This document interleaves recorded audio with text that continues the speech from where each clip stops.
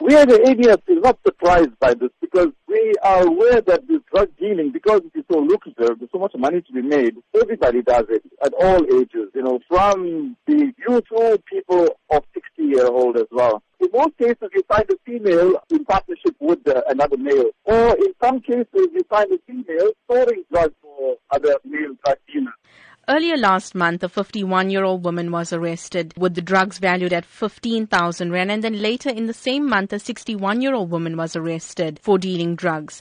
Have you noticed an increase in elderly women dealing drugs? Yes, they get involved with the other bigger dealers as well, because dealers also will be thinking that they are safe with an elderly woman storing the drugs for them, because elderly women won't be a suspect. There are some desperate ladies as well who will be used by the dealers to store the articles because of their desperate nature as well. They are poor people in some cases and they get paid for actually storing the drugs. Looking at a woman's role in society, how concerning is it that women who are regarded as nurturers are now becoming drug dealers? It's so sad. And that's what we ADF are so worried about, and we're trying to change the perception of children, especially, to live this good life. To find that all the ladies supposed to be our mentors and supposed to be the mother figure to the youth of the country, to find them indulging in these kind of activities is very, very disappointing. And that shows also that ADF, we have lots of work to do. And now it's coming to the fore